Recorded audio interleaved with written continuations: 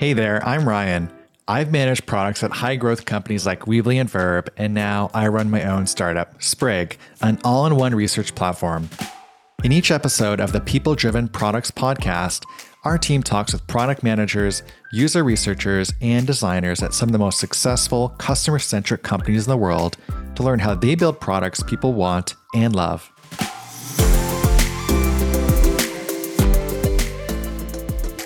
Welcome to the show, Vlad. Thanks for joining us today. Can you tell us a little bit about your PM journey so far? Thanks for having me, Ryan. Yeah, I can definitely tell you a little bit more about how I broke into product management. So initially, I started my career as a software engineer, but after coding and doing some web designing for about 6 months, I quickly realized that it's just not something I want to do for 8 hours a day.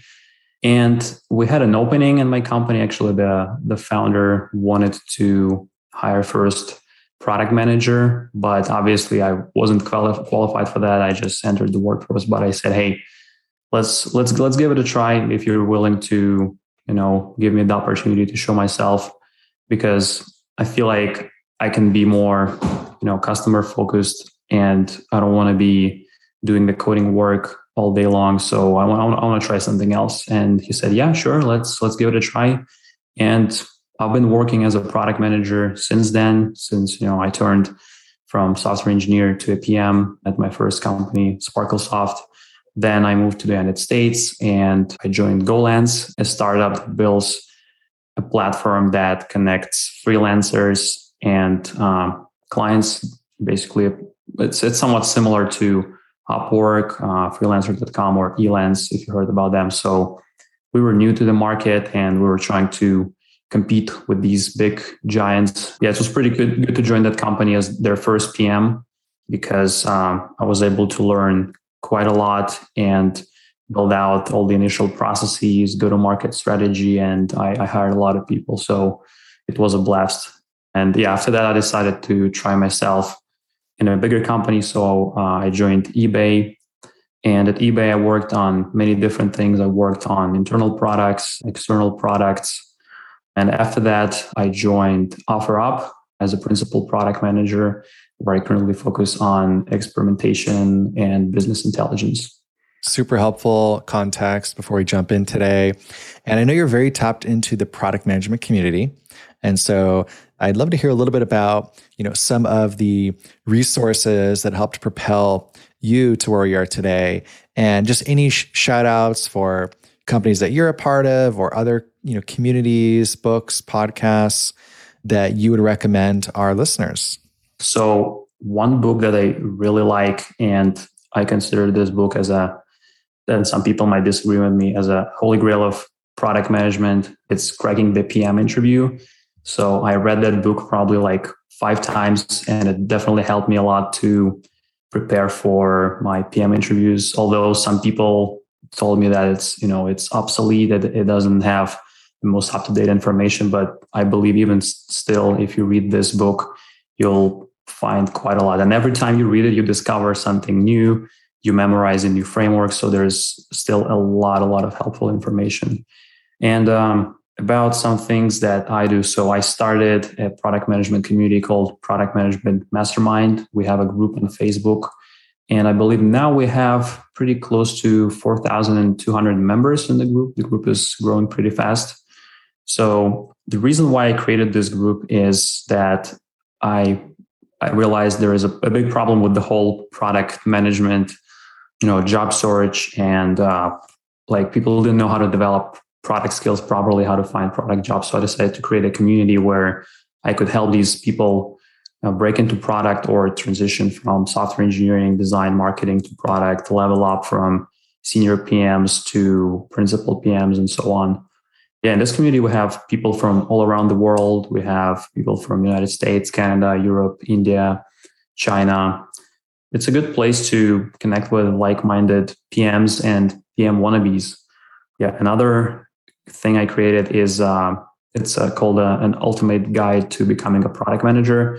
So I consider it as a product management 101 mini book. It has essential advice for everyone who wants to break into product.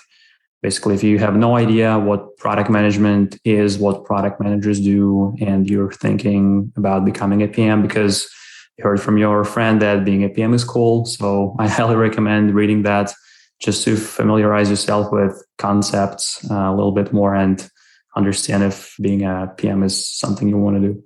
Awesome. And before we jump into the guide, on the community, what are some of the themes that you often see in the broader product management community that you're an admin of? What's really top of mind for product managers today? Yeah, one thing I see, like especially in my community and also in a few other communities, one thing that I see popping up more and more is how to manage stakeholders, especially from people who work for bigger companies with a lot of different products and features that are all interconnected. So it becomes harder for folks to manage these relationships with executives, engineers, designers, and external vendors. So that's one topic. Another topic is obviously, how do I find a job as a PM? How do I go from mid-level PM to senior PM? Things like what frameworks I need to know. How do I analyze metrics? These types of things. And this is something that I saw people asking 5 years ago, and they still keep asking similar questions. It's just that the difference between now and 5 years ago, like questions remain the same, but answers change over time because big companies like Google and Facebook and others, they set new standards for product managers. There are new advancements in technology. So product managers need to level up more and more over time. And obviously people keep asking these types of questions. Got it. And it's great to see an evolving industry and field. And what's a new skill that you've seen emerge over the past several years across these resources that maybe a product manager didn't need to be as versed in 3 to 5 years ago? I've seen quite a lot of people showing more interest in data analysis. And obviously some people consider data analysis a separate field. And they're like, hey, we have business operations people or data analysts to do these types of things. But more and more product managers show interest in data analysis. And obviously, they're not trying to become experts, because if you want to be an expert data analyst, you probably should be a data analyst, not a product manager. Like, your job is not to analyze data all day, dig in spreadsheets and write Python code that extracts data from external systems, right? But I think as a PM, every PM should know how to summarize the data, how to make sense of the data that was sent to a product manager by a data analyst, and just see the data trends. Like, obviously you don't want to be like, maybe want to be fluent in data, but at least you need to understand what's going on. Just know how to analyze simple graphs, how to see business trends, and understand how data impacts your decisions, and obviously how to use data to decide what to build next. And given our theme here is people-driven products, I know in your guide you do cover a lot about research and talking to customers.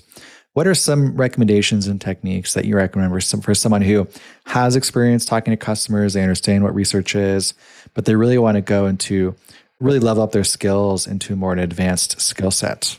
Yeah. So regarding customer research, again, for someone who's new, I would just recommend an easy way. Just find out who your customers are, book a call with a few of them, talk to them on the phone or chat over email, just learn about their problems, try to find out what they really want, what they're struggling with, simple, old way, right? But as you become more senior, or for example, if you work for a B2C company where you can't always talk to the user one-on-one, or your users are not as technically savvy, that's where you need to use a more of a data-driven approach.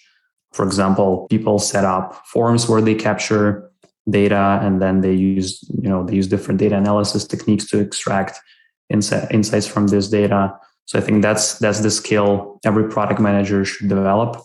Just to sum it up, first skill is knowing how to talk to customers and understand what their pain points are. Second skill is knowing how to analyze customer data and customer signals. And then understand how to translate all that into features. And there are many different tools on the market to do that. Simple old Google Forms and Google Spreadsheets, but also software like UserLeap. Yep, that's why we're here, to give that system, that framework for anyone to easily collect that qualitative data, to talk to their customers. And then going back to your guide, I know that you have some other really great nuggets of information. What are maybe one or two other takeaways that would maybe encourage the listeners to really dig in? One or two sound bites or nuggets that you think are most interesting about the guide? Guide will be very helpful if you're a new PM or if you consider becoming a product manager. So again, guide mainly talks about how to find your first job in product, what product managers do, difference between product managers and project managers. I looked through it. I really recommend anyone who is looking to break into product management. Moving back to some of the learnings that you've had, and moving on from the group coaching into some of the blogging that you've done. And I know you've written some articles around, your successes as a product manager, and you've done a lot of great things in the community and as a product manager, but also some of the failures, and been more open about, some of the areas where maybe you, in hindsight, wish you would have done things perhaps a little bit differently. Help us, understand maybe one or two of those opportunities that you identified, and what some key takeaways could be for the audience that's listening. Yeah, I definitely had my fair share of failures as a PM and also as a business owner. So I think actually one skill, for example, one skill that I really look for in product managers is that entrepreneurial bug. I think every great product manager is an entrepreneur, maybe even a little bit. And most product managers I know, they at least tried something like that, like a side project, or they have a community, or they do some consulting on the side. They help people. So most product managers that I know have that. Yeah, and obviously I had my own side hustles and businesses. I can actually provide one fail example from my PM experience and one from my business experience. So first, when I joined eBay, the first project I was working on, as I mentioned already, was internet search, right? And I just thought, okay, I can come in and start building stuff. I'll gather user feedback. I'll build something and give it to them. If stuff breaks, these are internal users, right? I can always come back and fix it. Not a big deal. And I was very wrong, because these customers knew exactly what they want. And my first launch was very far from perfect, simply because I didn't build exactly the solution that these people were looking for. Because again, I didn't have much experience working with internal stakeholders. I worked with external customers that don't normally give you direct feedback. So you have to rely on your user research data and some internal metrics, and then you build something. And if you're an early stage startup, you hope that it works. If you're a more mature company, you can estimate if it's going to work or not. But obviously, there's always some risk. So yeah, my first launch was eBay. My first launch at eBay was far from perfect. I wouldn't say it was a failure, but there was a lot of things that I learned from after the launch. Another failure, which was actually, I think, a bigger one, since some personal finances were involved. This was a failure from one of my e-commerce businesses. So me and my friend started an e-commerce store on the side. We started doing what's called drop shipping. This is basically where you don't own any products, and you just find a supplier that ships the product from the warehouse. So you make a sale first, and then you make an order, and your supplier ships the order directly to the customer. So you don't have a lot of risks, since you don't own any inventory. However, if you don't own any inventory, you can't really control the quality or shipping speed and many other things. And that's where I get hit really hard. So we actually found a really good product, which was a portable water ionizer. We started scaling this product very fast through Facebook ads.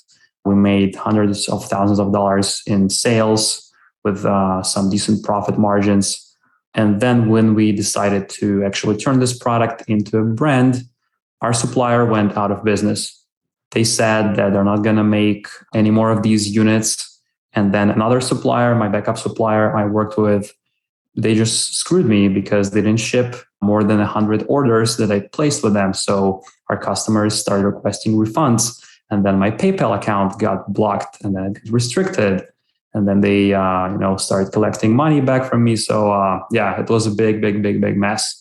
But it was a side hustle, and I got all of that financial stuff figured out, and customers finally got their products. But I learned a lot about risk management, not relying on one supplier, not relying on one source of traffic, and I also learned that I have to do a more rigorous quality control when it comes to products. Yeah. Got it.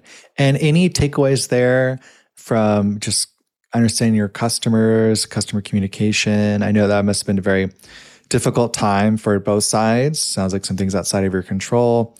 But what did you learn about how to communicate with those customers and really build something that shipped something and offer an experience that worked for both sides? A funny story with this. When I started receiving a lot of customer complaints, I thought, okay, I don't want to deal with it. I'm just going to hire someone. So I went on Upwork and hire a virtual assistant to help with some customer support.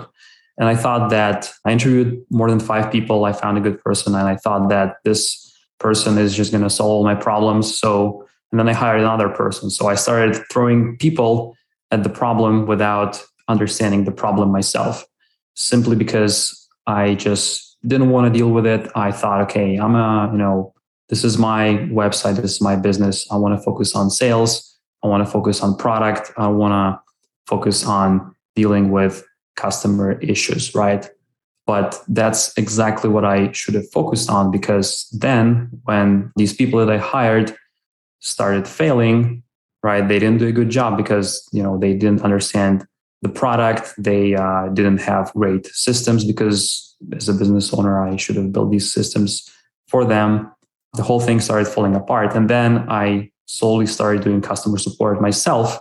And that's when I learned a lot about, quality issues with the product, about shipping times. Obviously, I knew about these problems before, and I had ways to remedy them. I just didn't know the depth of these problems, because at some point I just started receiving more than 20 customer tickets a day, and it was just not sustainable for me to respond to these tickets and work a full-time job. So that's the reason why I decided to outsource it. But I should have never outsourced it before understanding what exactly the problem is and what is the scale of the problem. Do things that don't scale, and then perhaps hand it off once you really know how it works, who to look for. So it's something that is really great advice for anyone. And I think that's really true for a company at scale. Maybe you're spinning up a new function or launching a new feature. Maybe a founder just getting started. Do things that don't scale, learn on your own before handing it off. So really great advice there. And then before we wrap up, I know that you've really dissected and read a lot about finding product management jobs. And what are some strong qualities that you look for when hiring or giving advice to product managers in the hiring cycle? Yeah, so one main quality I look for is malleability. And what I mean by that, I think ideal PM should be able to figure things out no matter what product they're working on. And you can see this a lot in companies like Google, eBay, Stripe, and probably also Facebook. Many of them tend to hire generalist PMs, and that's why they have a lot of these interview rounds where they ask you strategy questions and ask you to improve different products that you might not be familiar with. For example, when I interviewed with Google, they asked me like, hey, how would you build Walgreens in India, right? Or how would you improve a product for disabled people? And also a few strategy questions that I wasn't familiar with. So they want to see how you perform in conditions that you were not prepared for, right? And that's where malleability comes into play. Like if you have a strong foundation, if you know frameworks, if you know market dynamics, if you know how to analyze metrics, you'll figure it out. Even if you're not familiar with the problem, if they give you enough time, you'll figure things out. You will find the data. You'll find a way to talk to customers. You will understand what the problems are. And I think that's where product managers actually bring the most success to the company. But that's where they excel, is in figuring out the problems and then working with the team to find the solutions, even if they are not an expert in the industry or a domain. But obviously for some industries like medicine or finance, having that domain expertise is important. But even in these industries, things change very rapidly. Like even in finance, we now have Bitcoin, Ethereum, all these cryptocurrencies, and financial requirements, and all these credit bureaus, and things are always changing. So you constantly need to evolve and develop new skills, and that's where qualities such as malleability, constantly learning and improving come into play. Yes, totally agree. And I think any role for someone at a high growth company is changing every 3-6 months. And I think product managers, it's even more so. You're in new product areas, new experiences, and you're really needing to figure out. And a lot of that often requires self-learning. So digging into those online resources, taking those coaching classes, reading those guides, talking to other product managers in the space, learning what's working and not working, knowing that your hand will not be held along the way. Someone's not going to be there, to tell you what to do. You're going to have to figure it out on your own. And so really, really great advice for anyone looking. Wrapping up, what's your top piece of advice for other product managers who want to create products people love? Yeah, so the first piece of advice is a bit obvious. Think about your users first, figure out what their problems are, find a way to solve these problems efficiently, build stuff that will keep people in your app or on your website and give your users a reason to come back. So that one is obvious, and you'll probably hear this from a lot of people, a lot of product managers. The second piece is a bit more controversial. I would say don't get really deep into the weeds of execution. Based on my experience and observations, many product managers focus on the details and processes too much. And this is actually where project management versus product management war stems from, right? Yes, these product managers have their stories and epics organized. They have their requirements and documents all tidy. They're always there for their engineers and designers. They always attend meetings on time. But when you go too deep as a product manager, you lose that strategic vision and you start focusing less on what's important for your users. And personally, I've been guilty of that myself as well. So I would say let your team figure out details. That's what they're good at. Let your designers, engineers, and marketers work on the details. Focus on problems, focus on user needs, strategy, and go to market. Honestly, I wish someone told me this 5 years ago. Really great advice. And I think that as product managers, it is kind of easy to get sucked into what the team is doing today or working with engineering or design. But I found the best product managers look to actually avoid overlap for what they're focused on. And so I think you make a great point. As a product manager, you're uniquely capable of thinking around the product vision, the product strategy, talking to the customers. Those are the things that your engineers are not going to be doing, your designers are not going to be doing. So really avoiding that overlap, making sure that you're bringing unique contributions to the table that your team is not going to be doing. It's certainly not in their job description or their responsibilities. So really great advice to wrap up with. Vlad, thanks so much for being on the show. Some really great insights and takeaways for aspiring product managers and those who are already on the product management journey around how to create products people love. Thanks for having me, Ryan.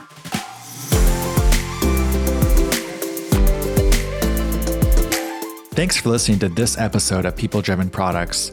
If you'd like to request a guest for a future episode, go ahead and email marketing@sprig.com. If you want a platform that can help you make customer-informed product decisions in real time, be sure to check out sprig.com. Let's face it, most product managers and designers don't conduct user research as much as they would like to because the process of pulling lists, sending email surveys, and finding interview participants is slow and time-consuming. And at larger companies with in-house user research teams, researchers are often rushed through projects to meet aggressive deadlines, or product teams forego research from the research team because there's not enough time for it. That's why I started Sprig, to help product and research teams learn from their customers at the speed of modern product development with asynchronous video interviews, concept testing, and microsurveys. Sprig is used by over 600 startups, hypergrowth companies, and enterprise product teams like Dropbox, Adobe, Loom, and Square. Try it free or learn more at sprig.com.